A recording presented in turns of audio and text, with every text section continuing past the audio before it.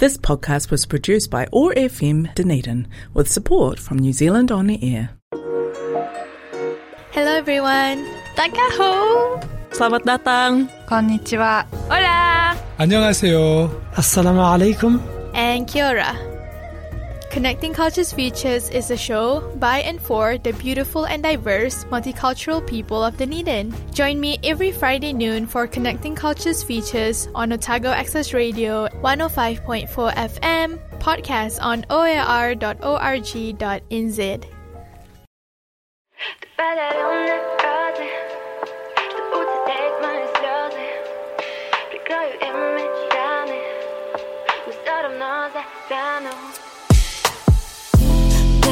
Ничего не надо есть, свой хлеб, своя бумага, да. Далеко пойду, но уже без тебя. О моем, ты понимаешь, о чем я. Видишь на страницах и листах, слышишь мои песни во всех местах. Все твои подгоны глубоко в чертах. Baby boy, ты понимаешь, о чем я. Говорила мне всегда, только не грусти по пустякам. Ты знаешь, что мне все равно. Мне уже все равно. Отрываю я пыль песка. Не гадаю, ты все знаешь сам. Ты знаешь, что мне все равно. Мне уже все равно. Ты подарил мне розы, чтоб утереть мои слезы. Прикрою ими раны, но все равно загляну. Да, ты подарил мне розы, чтоб утереть мои слезы. Прикрою ими раны, но все равно загляну.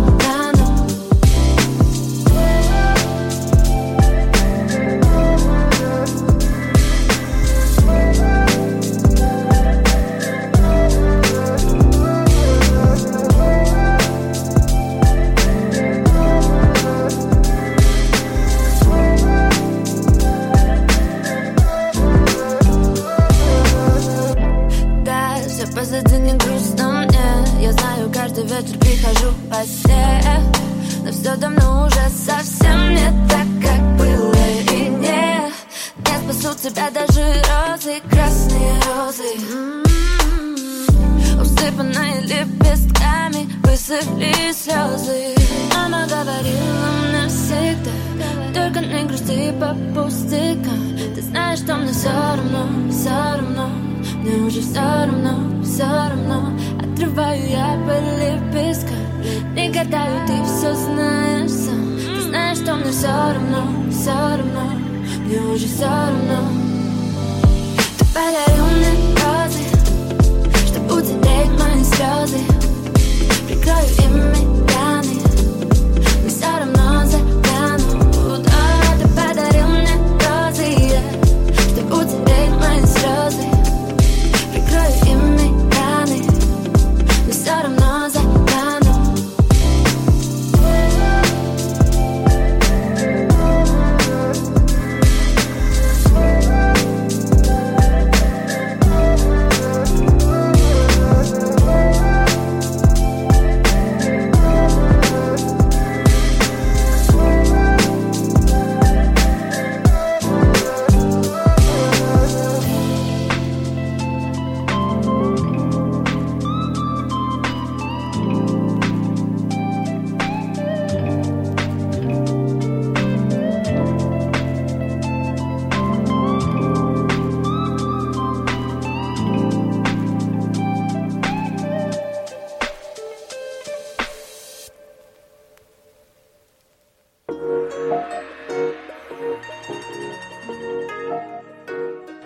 And you are listening to Connecting Cultures Features on RFM.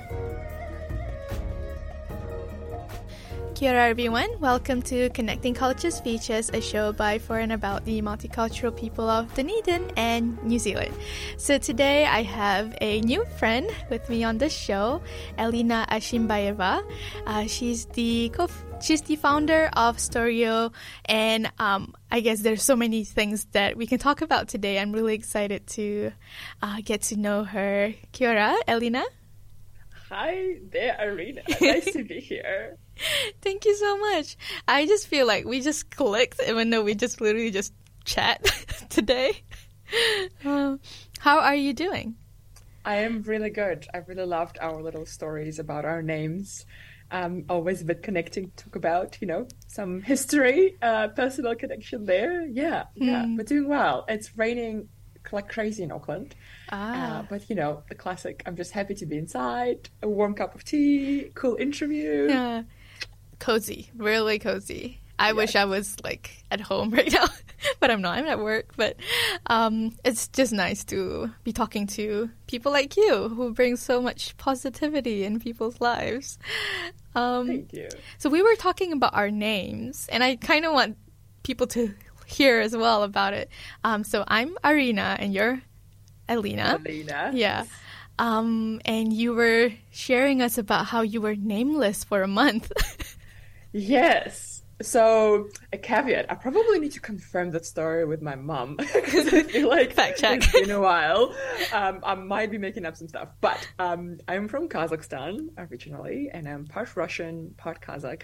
And I grew up there, I was born there, and when I was born, my mom and my dad had different names that they wanted to name me, and they couldn't agree.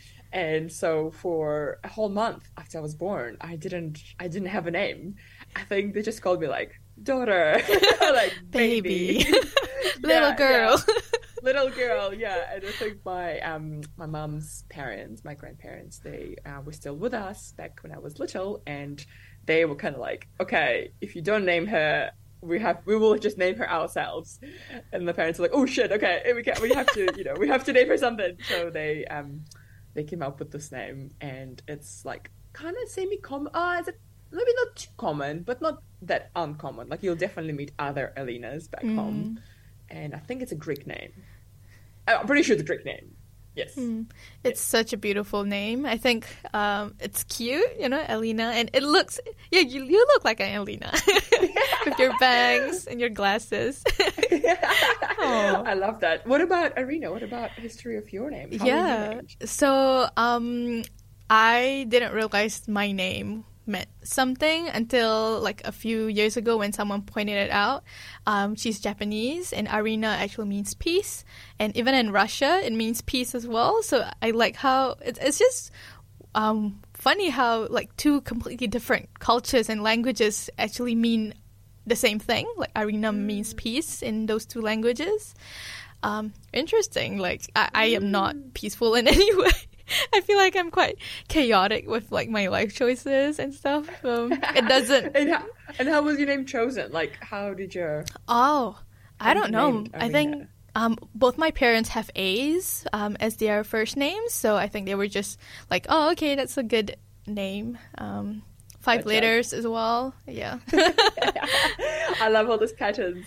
I have 2 siblings, 2 younger brothers, and they're both so in Russian. Alina is spelled not with an E, but with an E, like it's the letter E. So both of my other brothers, I also started with the same letter. It's Alina, Eric, and Eden. And my mom always joked, like, we're like the Kardashians. Oh. Trying to follow the pattern of... Yes. Yeah. It is like a trend, though, for ethnic people to have names that's, like, similar with their families. Like, we really put a lot of thought in our names. Like, it doesn't just need to sound nice, but also it needs to fit in with the family. Yeah. And I guess there was so much, as you said, meaning behind, like, a lot of in Kazakhstan, for example, a lot of names have, like, they actually words that are, like, peace or hope, or I guess in English as well, right? But definitely back home, like, names are quite important. I'm just thinking probably same in New Zealand. I just don't know much about New Zealand names, but definitely I know back home it's a big thing. Yes, exactly. Well, let's stop talking about our names and go on with this interview. And it would be great if you could introduce yourself to our listeners. Cool. Okay.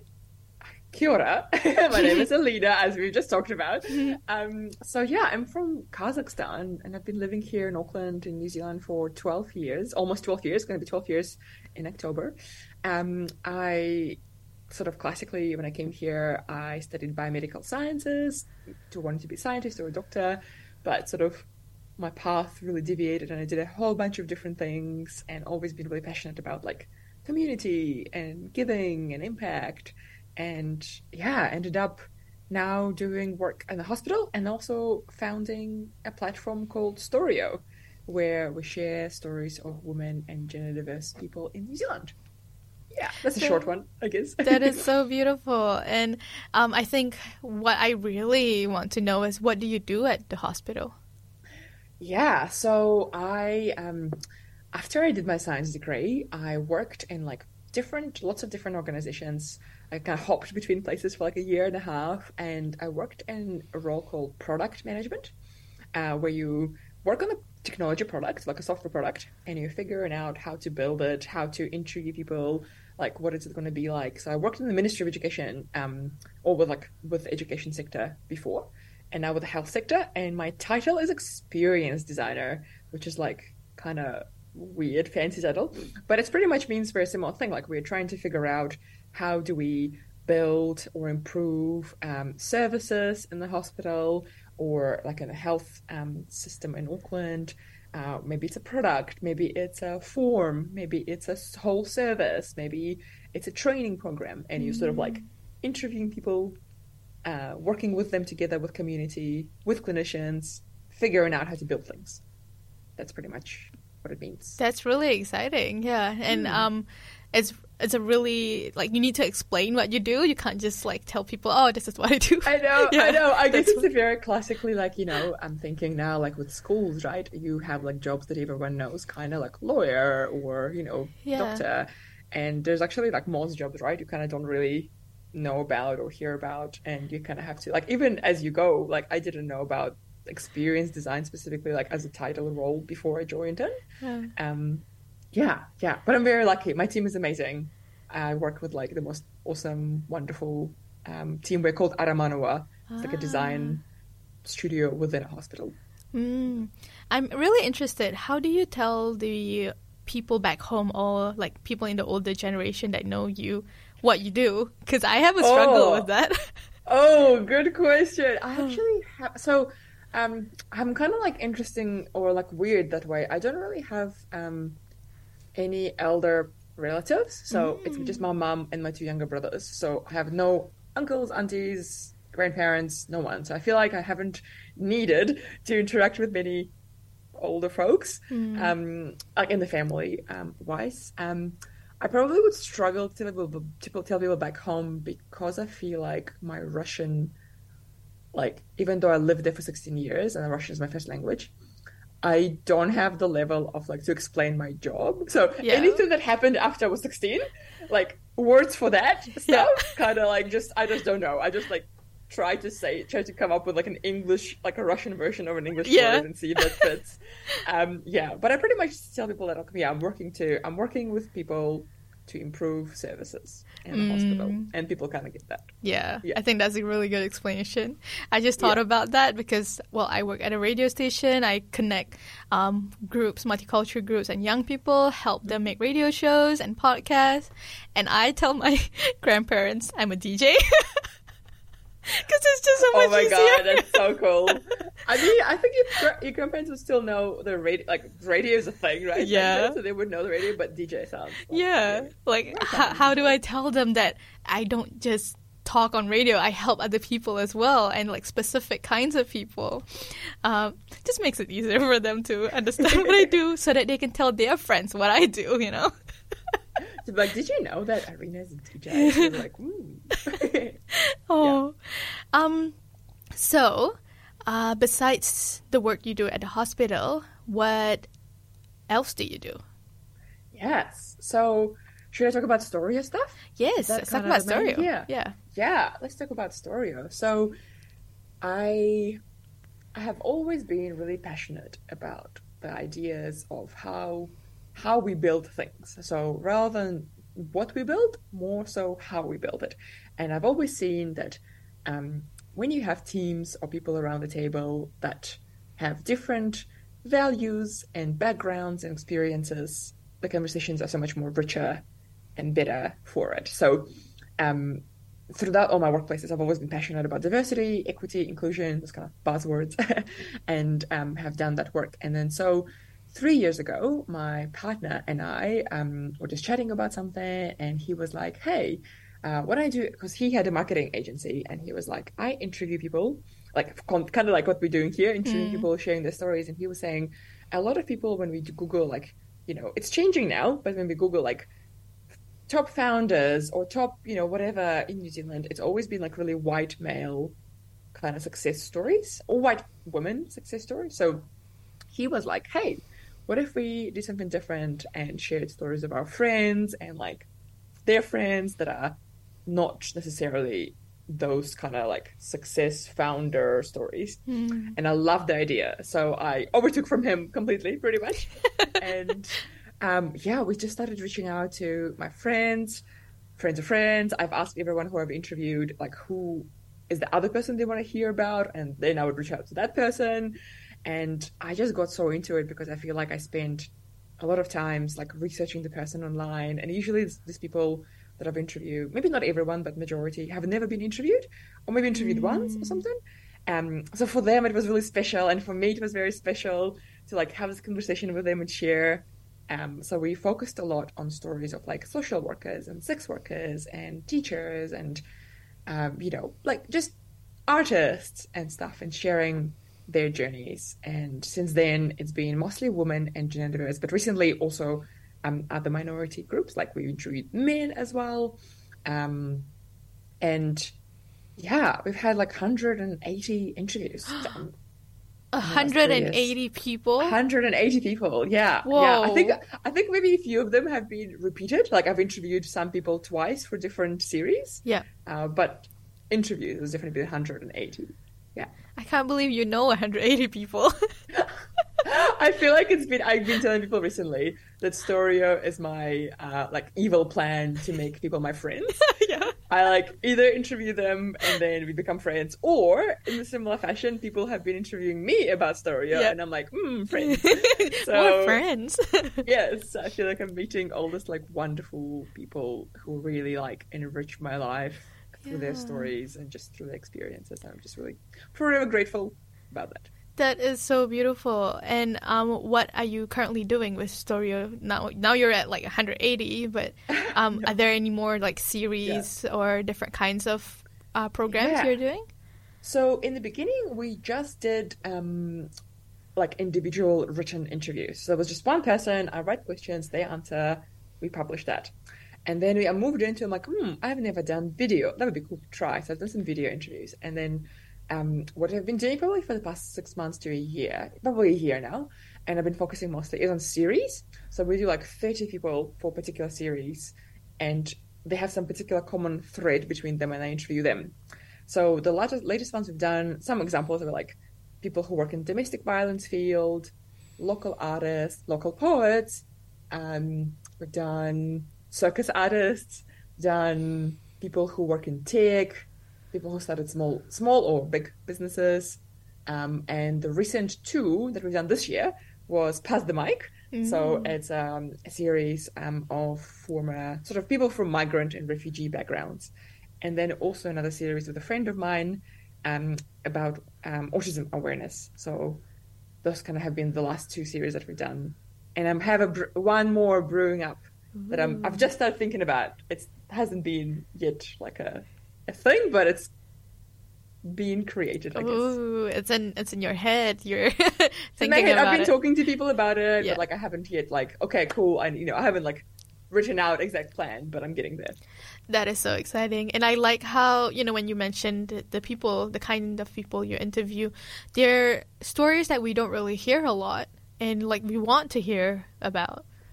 Yes. And the big thing, Irina, like I'm thinking, a big thing for me when I started was that when I read like success stories, and that's what the stories could be anyone who's like really struggled maybe or blah, blah, blah. And now they're doing this amazing work and they're like either saving hundreds and thousands of people or they have this massive business.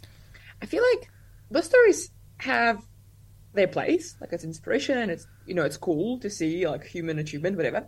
But at the same time, I found personally, they just made me feel a little bit bad about myself.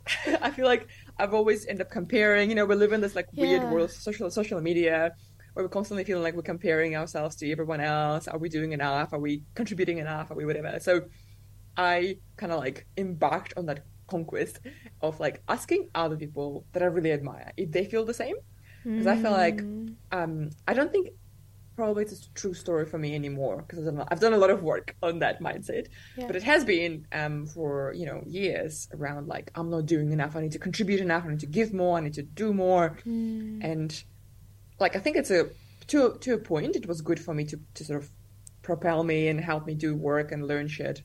So, apologies for my language, but at some point I was like, actually it's like people that are artists that I really admire, they're really wonderful, and I see them like in their beauty now. I don't need to. My friend said it really nicely, Kieran.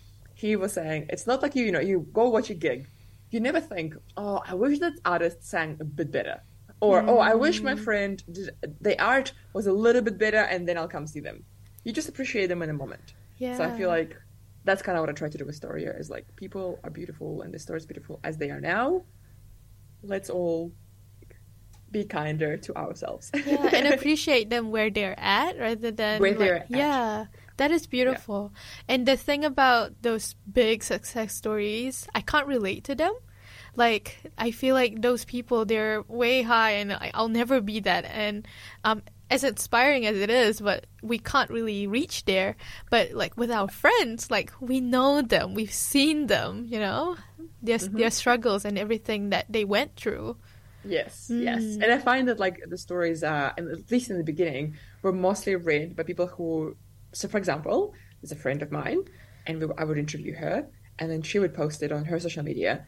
It's mostly her friends who like really wanted to read more about it. Like it's like people who really enjoyed reading, like seeing your friend and their story laid out in this way. And like, sometimes we can be friends with someone for years and not know some of the like, what are their values? What do they dream about? What has been the recent like challenge that they're going through? What have they been, like the real stuff. But the real, and like reading that on the page about your friend, I feel like it's quite special. Like I'm always interested, like whenever someone like, does an interview and I'm like, ooh, I want to go and like hype her up. And like see what they're like, how they feel inside and what they've shared. I think it's quite cool. That is amazing. I love what you do, and really excited to see where Storia will go in the future. Like you guys are doing so much around now, but there will be so many other things that's gonna pop up, and I'm really excited to see that on my timeline. Thanks. So I really want us to talk about your cultural identity. But before we do that, we might go on a song break because you brought some songs for us today. Yes, let's do it. Yeah. Can you share with us one of the songs that you want to play? Oh, yes. I might need a second to make sure that I'm saying the song names right. So I have a person that I went to school with back in the day in Kazakhstan, and she is Uyghur. So she's from Kazakhstan, but she's Uyghur. And she became like a pop song artist back home, and she's like I think she's quite famous back home. I don't know, but from what I see online, I really like her songs. So a few that I send, they all kind of half Russian, half in English, but her name is Rayhana Mukhlis, and she sings songs like A Red Dress or Roses. Yeah, we'll see. We can play one of them and see how that goes. I love how, see, you're hyping up your friends. I probably wouldn't call her friend. I haven't seen her in 15 years. But it was really cool. I went to school with her and I love her songs. She's doing awesome. All right. So we'll be right back after the song break.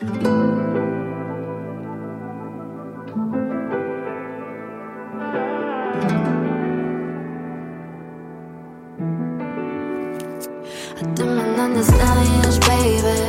Встретились с тобой в апреле.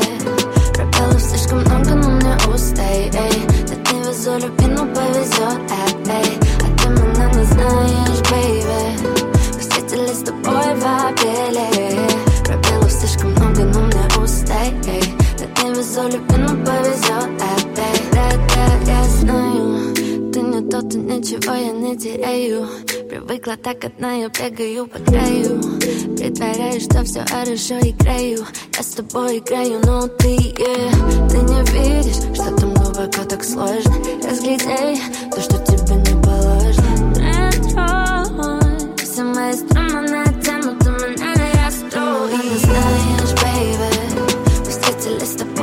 апреле. Пробелов слишком много, но мне устай, эй. Да ты возлюби, но повезет, эй. А ты меня не знаешь, бейби. Мы встретились с тобой в апреле. Пробелов слишком много, но мне устай, эй. Да ты возлюби, но повезет, эй. Слишком далеко, но порой так близко. Ты мне не интересен, больше боет писк. Снег уже вода, мы смотрим никуда. Пробелы не заполнят нашу переписку. Мы попытались, но дальше я сама. Мы так хотели ясности, но там туман. Все мои струны натянуты, меня не расстроят. Ты не знаешь, бейби. Мы встретились с тобой в апреле. Пробелов слишком много, но мне устай, эй. Да ты возлюби, но повезет, эй. А ты меня не знаешь, бейби. Мы встретились с тобой в апреле. Пробелов слишком много, но мне устай, эй. Да ты возлюби, но повезет, эй.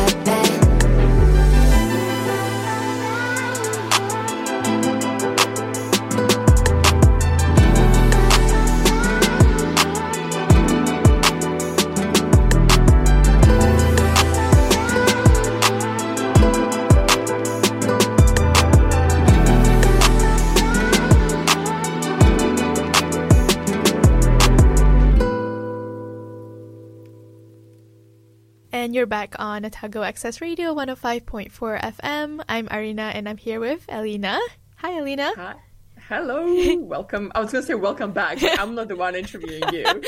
Well, I usually think like it's a dual thing. Like we're doing this together rather than like I'm interviewing you. Like this is our show now. Yeah. Okay. Thank you for the song. You know, I love that you brought your friends. Well, not friend, like someone you know and someone you go to school with. Like I would still say like acquaintance, you know. That's how I would describe my old friends that I wouldn't call friends anymore.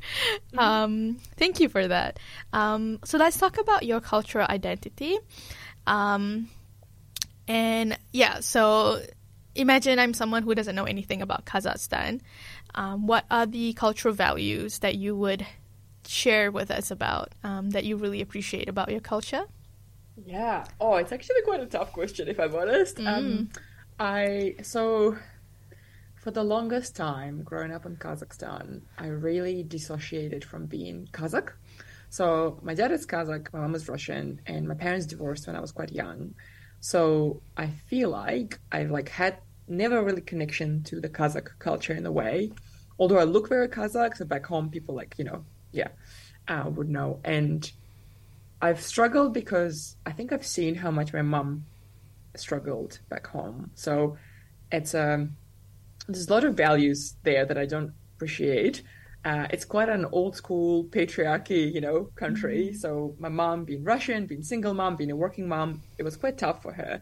So from that perspective, I always been like, I just want to move to a Western country and be Western person and speak English and just whatever, a classic sort of migrant situation. And only probably recently in the last 5 years, I've been sort of realizing that I ask people so much about their culture. And here, in my work, we always talk about decolonization and how do we learn about Titiriti properly and Te Maori and how do we, all this work. And I was like, it's actually funny, I talk about that a lot, yet I don't connect with my culture and I don't know much. So I've been feeling like I would want to, and I don't think I'm there yet, but I would want to go back at some point and for I don't have any relatives there. So again, I have only my mom and my two brothers. So I have no one back home but some school friends. But I would love to go back home and kind of reconnect with what parts of the culture there are. Because I was reflecting with a friend the other day how some of those values around patriarchy or corruption, whatever, I don't think they're cultural values. I don't actually know exactly, maybe I need to read up some history or philosophy, how those things happen to some of our home countries. It's not that Kazakhstan culture is corruption, but the corruption somehow evolved in the country through whatever events that happened. So I would love to connect to what actually Kazakh culture is. What I do know that it's very classic hospitality. Everyone is you go to people's houses. You know how here in New Zealand, and I'm very much assimilated now to the New Zealand way, but I used to be very in the Kazakh way. You go to someone's house and like, you know, you bring some like chocolate and you sit there and share whatever. Back home, like people just like you open your fridge and you take out everything you have in the fridge and you're like, this is all yours, please eat it, and you like make sure that they do. So I kind of like that. It's kind of cool, like a little thing. And again, I probably myself haven't been showing those values really well, to be honest, but I do appreciate them. And yeah, it's also very like, it's quite a passionate culture, I find. Like it's very expressive and it's very like, I don't know, people just like, whether it's like love or romance or whatever, it's like quite an expressive culture. And I remember coming here for the first time, quite difficult to readjust, although I do appreciate some like balance. I think it's nice to have balance, but it was different when I came here and I was like, everyone is so reserved and like, you know, like kind of polite, but then they will say things behind your back. But there in Kazakhstan, it's like in your face, we'll share stuff, you know, it's quite loud. So yeah. I don't know if that was the answer that you expected, but I'm definitely on the journey of like figuring it out myself. Yeah, and I think these are the conversations we hope for on the show, because not everyone has it figured out. I don't have it figured out either. Like, same like you, I came to New Zealand when I was 10, and then I was here for a few years. I went back to Malaysia, felt homesick for New Zealand, came back, really tried to be Kiwi, but now I'm starting to look at so many other stories, like people with their own different cultural identities, and realizing that I don't know anything about my Malay culture. Like, they're like similar to you, like there is the history of like Malaysia being corrupted and all that, but that's not Malaysia culture. The Malay culture is about politeness and being kind to your elders and respecting your teachers, you know. There's so many things that I don't know about my culture, and it feels really nice to hear that you're saying it the same way as well. Like, it's not just me, everyone else is feeling the same way as well. Yeah, the recent, series that I did, the Pass the Mic one with 15 interviews with former migrants or refugees, that was very like that, like was kind of eye-opening how pretty much every single person that I've interviewed said the same thing. And so they're either not connected or don't feel Kiwi enough or Chinese enough or, it's always kind of this kind of weird mix. And I'm also reflecting maybe, the way I think about it, connected to your culture means like going back and like really reconnecting and like really learning. But I'm like, maybe there's this whole like generation or generations, but like so many of us that are kind of living in between. And maybe this in between is the culture on its own. Like maybe that's the culture that like, I feel like we have this like interesting 2-world, or sometimes 3-world or 4-world, like views, and we choose which ones do we want to like reflect on or adopt or let go of or question. And I kind of think it's like, I think I used to think of myself as like disconnected, and I'm like, maybe I'm just connected to a different like in between culture. Yeah, maybe you're connected in a different way, but you're not actually disconnected with some parts of it. I like that. Let's normalize this. Let's actually create a new culture. Yeah, almost like in between kids, not so kids anymore, but like it's I feel like when we think about connection, it's like going back, as if you have to go back fully and learn stuff. And I'm like, well, and that's cool. I think it's cool if people find joy in that. But also, a lot of us can't do that. Like, you can't go back home for whatever reasons, right? Like, there's so many countries that have environments that you just can't come back to, right? For whatever reasons. And so, like, maybe there is some way to not feel like you don't belong, but kind of find this, like, in-between space that we all... Yeah, like, the moment people tell me that they feel similar, I'm like, oh, cool. I'm not the only one. That's good. Oh, I love conversations like this. It's like the term third culture kid. Maybe we need this new term for what we're feeling. I'm going to go back and like research this now that you like inspired me to I'm know sure more. Some way smarter people wrote some really beautiful things about it. So if you find something, let me know. Yes, we'll do. What about your Russian side? Are you connected to that side of you? Yeah, wow. No one has ever actually asked me that, funny enough. I think I used to, again, associate way more with Russian because my mom was Russian and I grew up with mom. She raised me, so I associated with that a lot. But in saying that, when I came here, I realized that I don't actually know much about, it's quite different. It's very, how would I compare it to? you know how we have like a settlement of Chinese migrants here for generations in New Zealand, right? So their connection to Chinese culture might be quite different to what actually happens in China, right? So I feel like same thing in Kazakhstan. We have a huge population of Russians, but they've never been to Russia. They've never, they maybe their parents even haven't been to Russia, and so the connection is quite different. I remember when I came to New Zealand and I met Russians from Russia, I was like, whoa, we have very different culture. And I was like, oh wow, I thought of myself as Russian. So like, what does that mean? You know, there's like a layers of the in-betweenness and being in between cultures. So I probably, because I speak the language, my mom is Russian. She's not from Russia, but she's Russian. Like I feel like kind of semi-connected through food. I love Russian food. And again, the language is a big thing, right? Like when you speak the language, it feels like you get that part. Although obviously with recent years, again, I've never connected to Russia because I've just never had to do anything with Russia. Neither did my mom or her parents. So, you know, but obviously now with what's happening, it's been interesting to observe the polarization of the world, of course, against what Russia is doing, which I 100% support, you know, anti-war movements there. But it's been interesting to see, even in Kazakhstan, how people have like, the division has already been quite big between Russians and Kazakhs, but now it's even bigger. And it's a bit unfortunate because I remember growing up and it's like, I was 16 when I left. So even like my friends who were kids at the time would kind of joke about not being friends with like Russians or Kazakhs because we are separate. And now it feels like it's even like, yeah, it's even bigger and it's quite unfortunate. Yeah. Yeah, I almost don't think of it as like a Russian conflict. I almost think of it as as in like Russians conflict. It's like a government and it's a nation government thing, situation. Yeah. Not like an ethnicity thing. Yeah. Correct.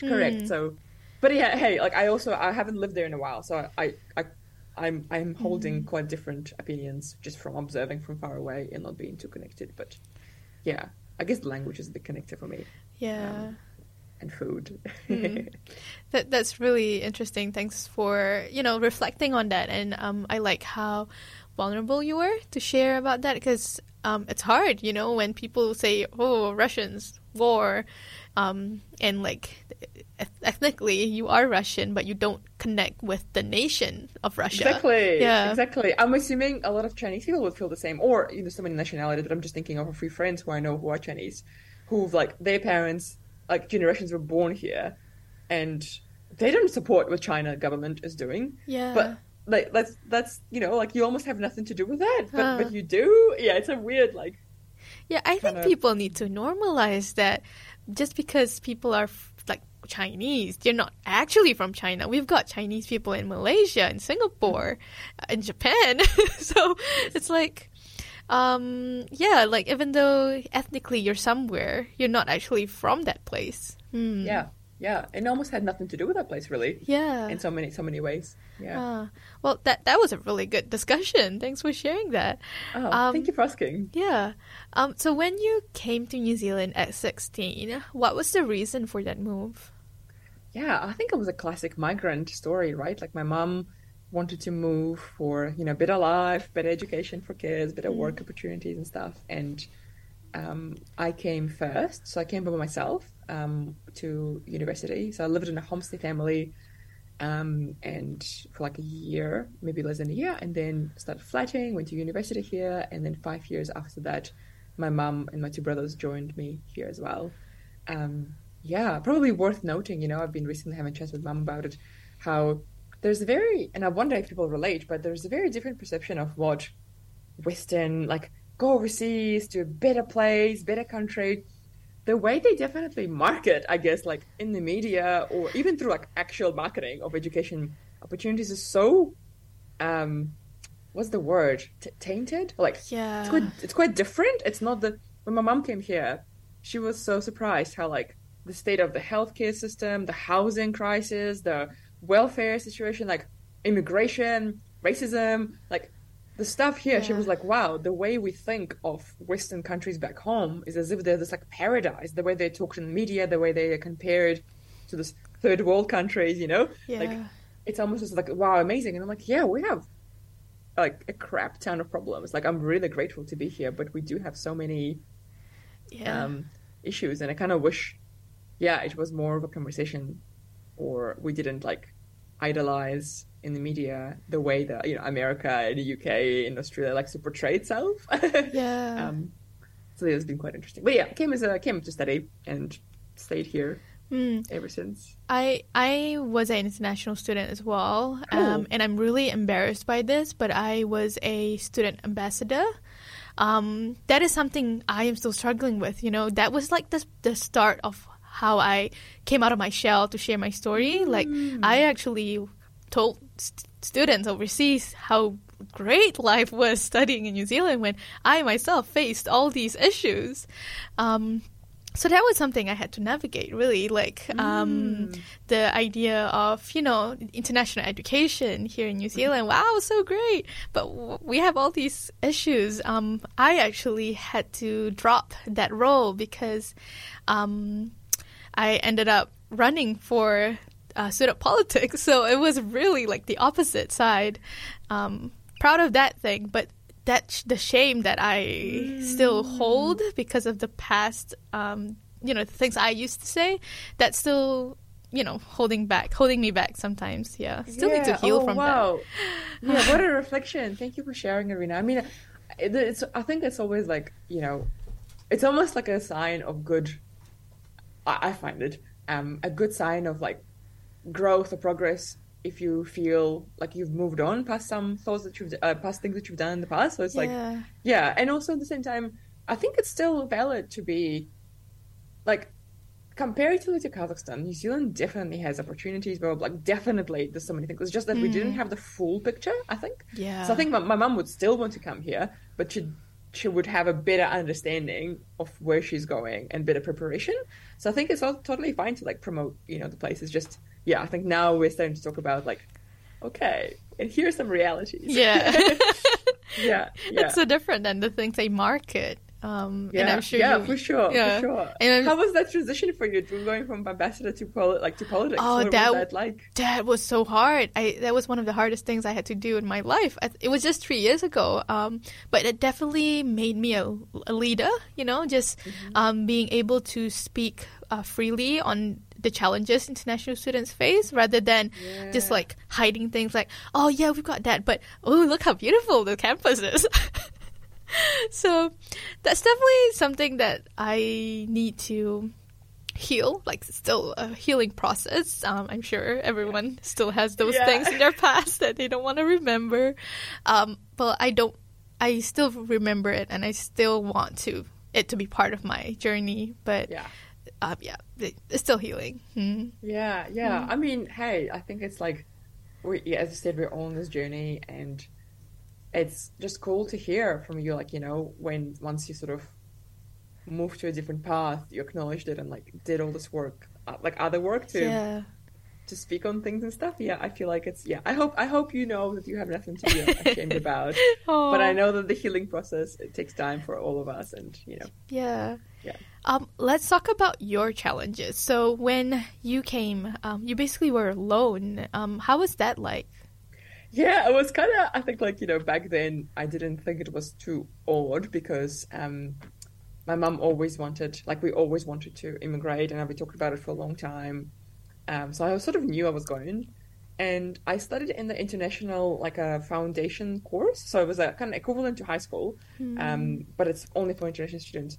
So everyone were the same. Like, we all came at 16, 15, 17, 18 by ourselves, all lived in homestay families, and that didn't feel weird. So I guess like in that regard, we all were in the same boat. Yeah. So we could all relate to each other and become friends and stuff. I think it was a little bit challenging that I didn't have many, because I lived in the family with other international students, and I went to school with other international students.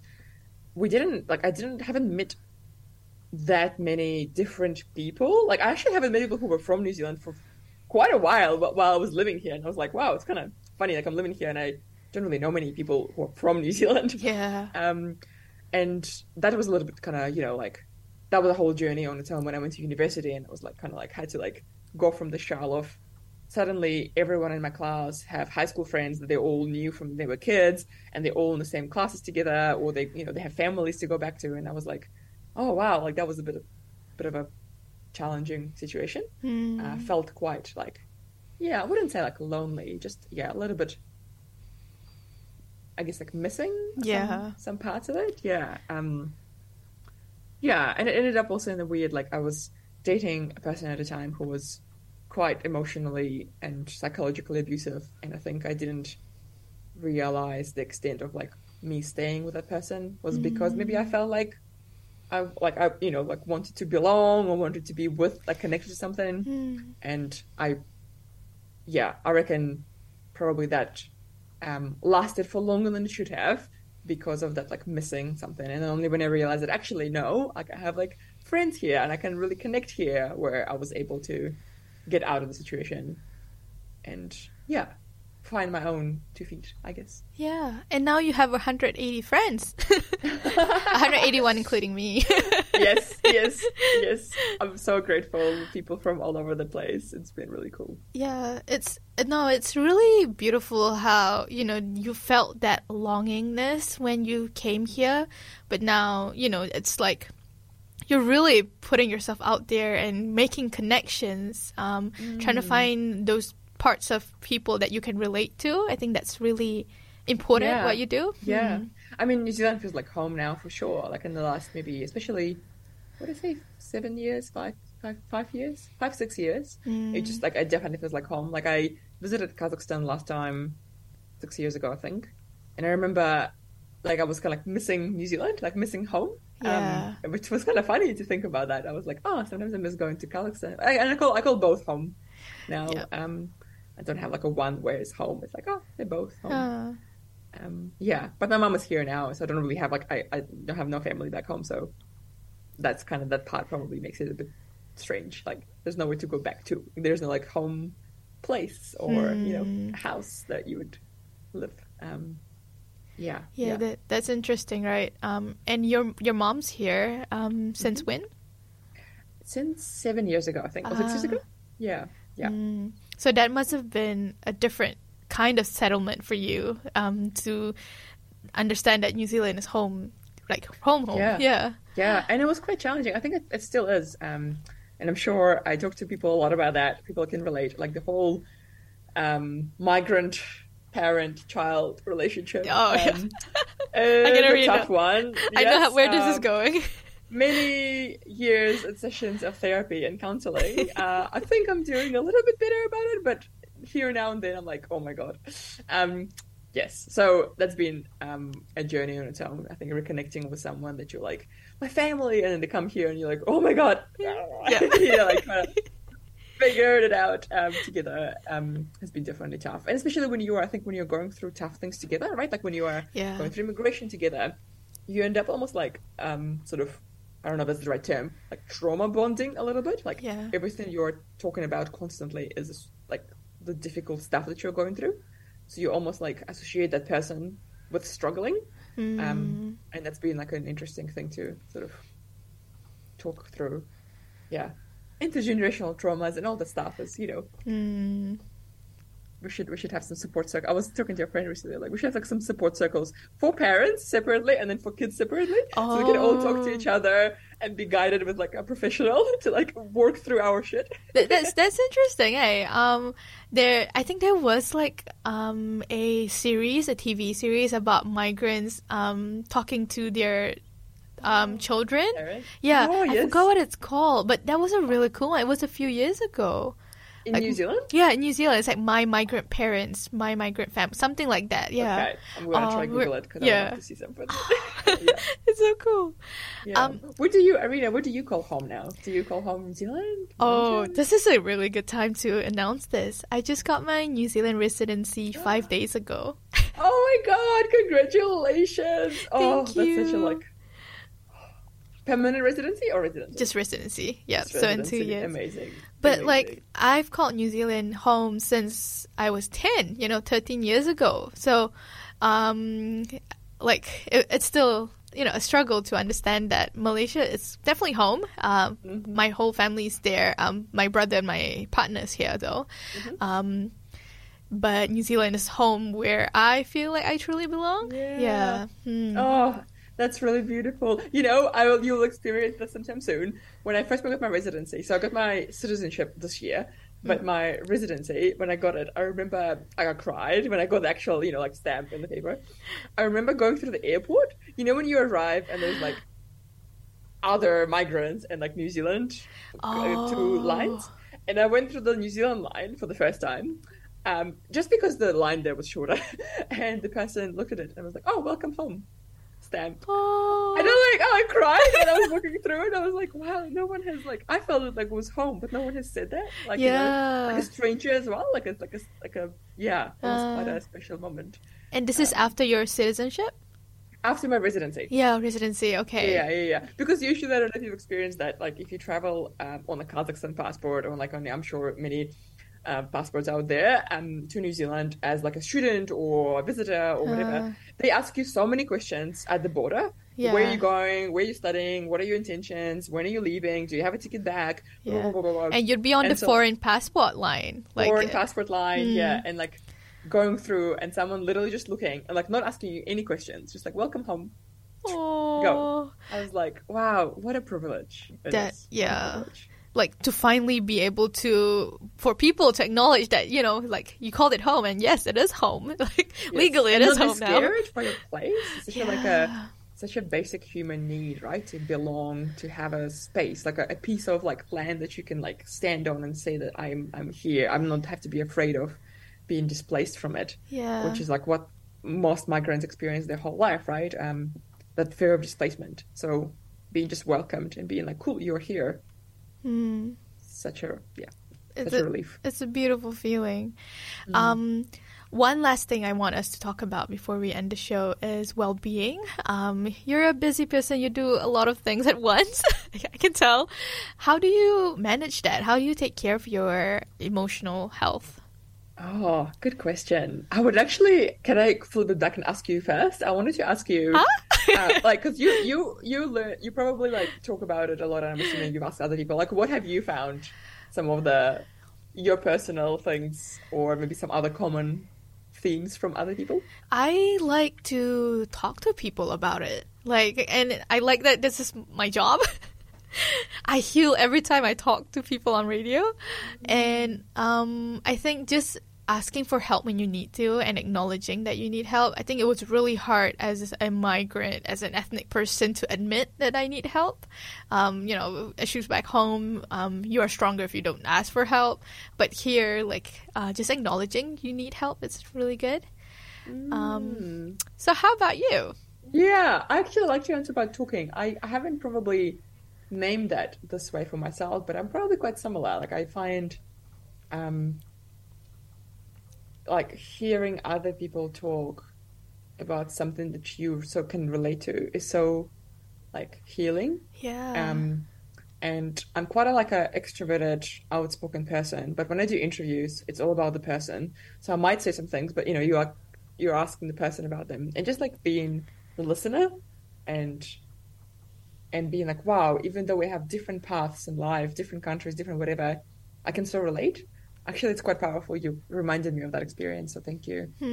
Otherwise, I've been, again, really fortunate and lucky. I've had quite good support in the last maybe 4 years. I've had a therapist, I had a counselor, I got for free a therapist through my my GP. Yeah. I have an amazing partner who is just the best support ever. I have a coach currently that I work with as well. So I feel there's been some people in life as friends, but also as specifically to support you on your journey. Yeah. And my coach, Shruti, she has been honestly a life transforming person for me, because I didn't realize how maybe ungrounded I was. I was doing everything at once. And to be fair, it worked for me back then. I'm not regretting anything.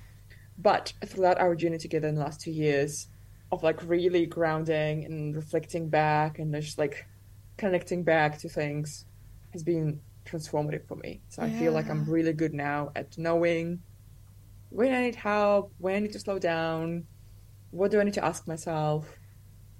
Yeah, doesn't mean that I always do it. Like I know, for example, meditation is great for me. And I can go for weeks sometimes, like making excuses for why I don't have time, and then scroll my phone for 3 hours. So there's a way to go. There's a way to learn, but I feel like I'm at least aware. Yes, I think the awareness is the first step. If you're not aware that you could get help and do things for yourself, you wouldn't be anywhere near a stable mental health. Yes, 100%. Oh, this is really great, Alina. Thank you so much for being here today. Like, I feel like I made a new friend. Like, I really connected with you. And I like how, because we do quite similar things, like sharing each other's stories. I feel like we're hosting this show together in a way. Yeah, I wish I knew more about you now, but I also really, really connected. Your energy is just wonderful, and you made it feel very nice.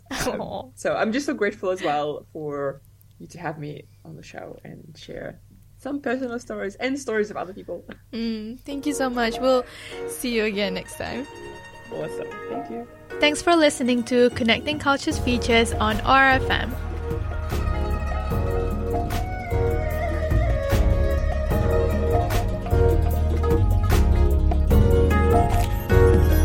This podcast was produced by OAR FM Dunedin with support from New Zealand On the Air.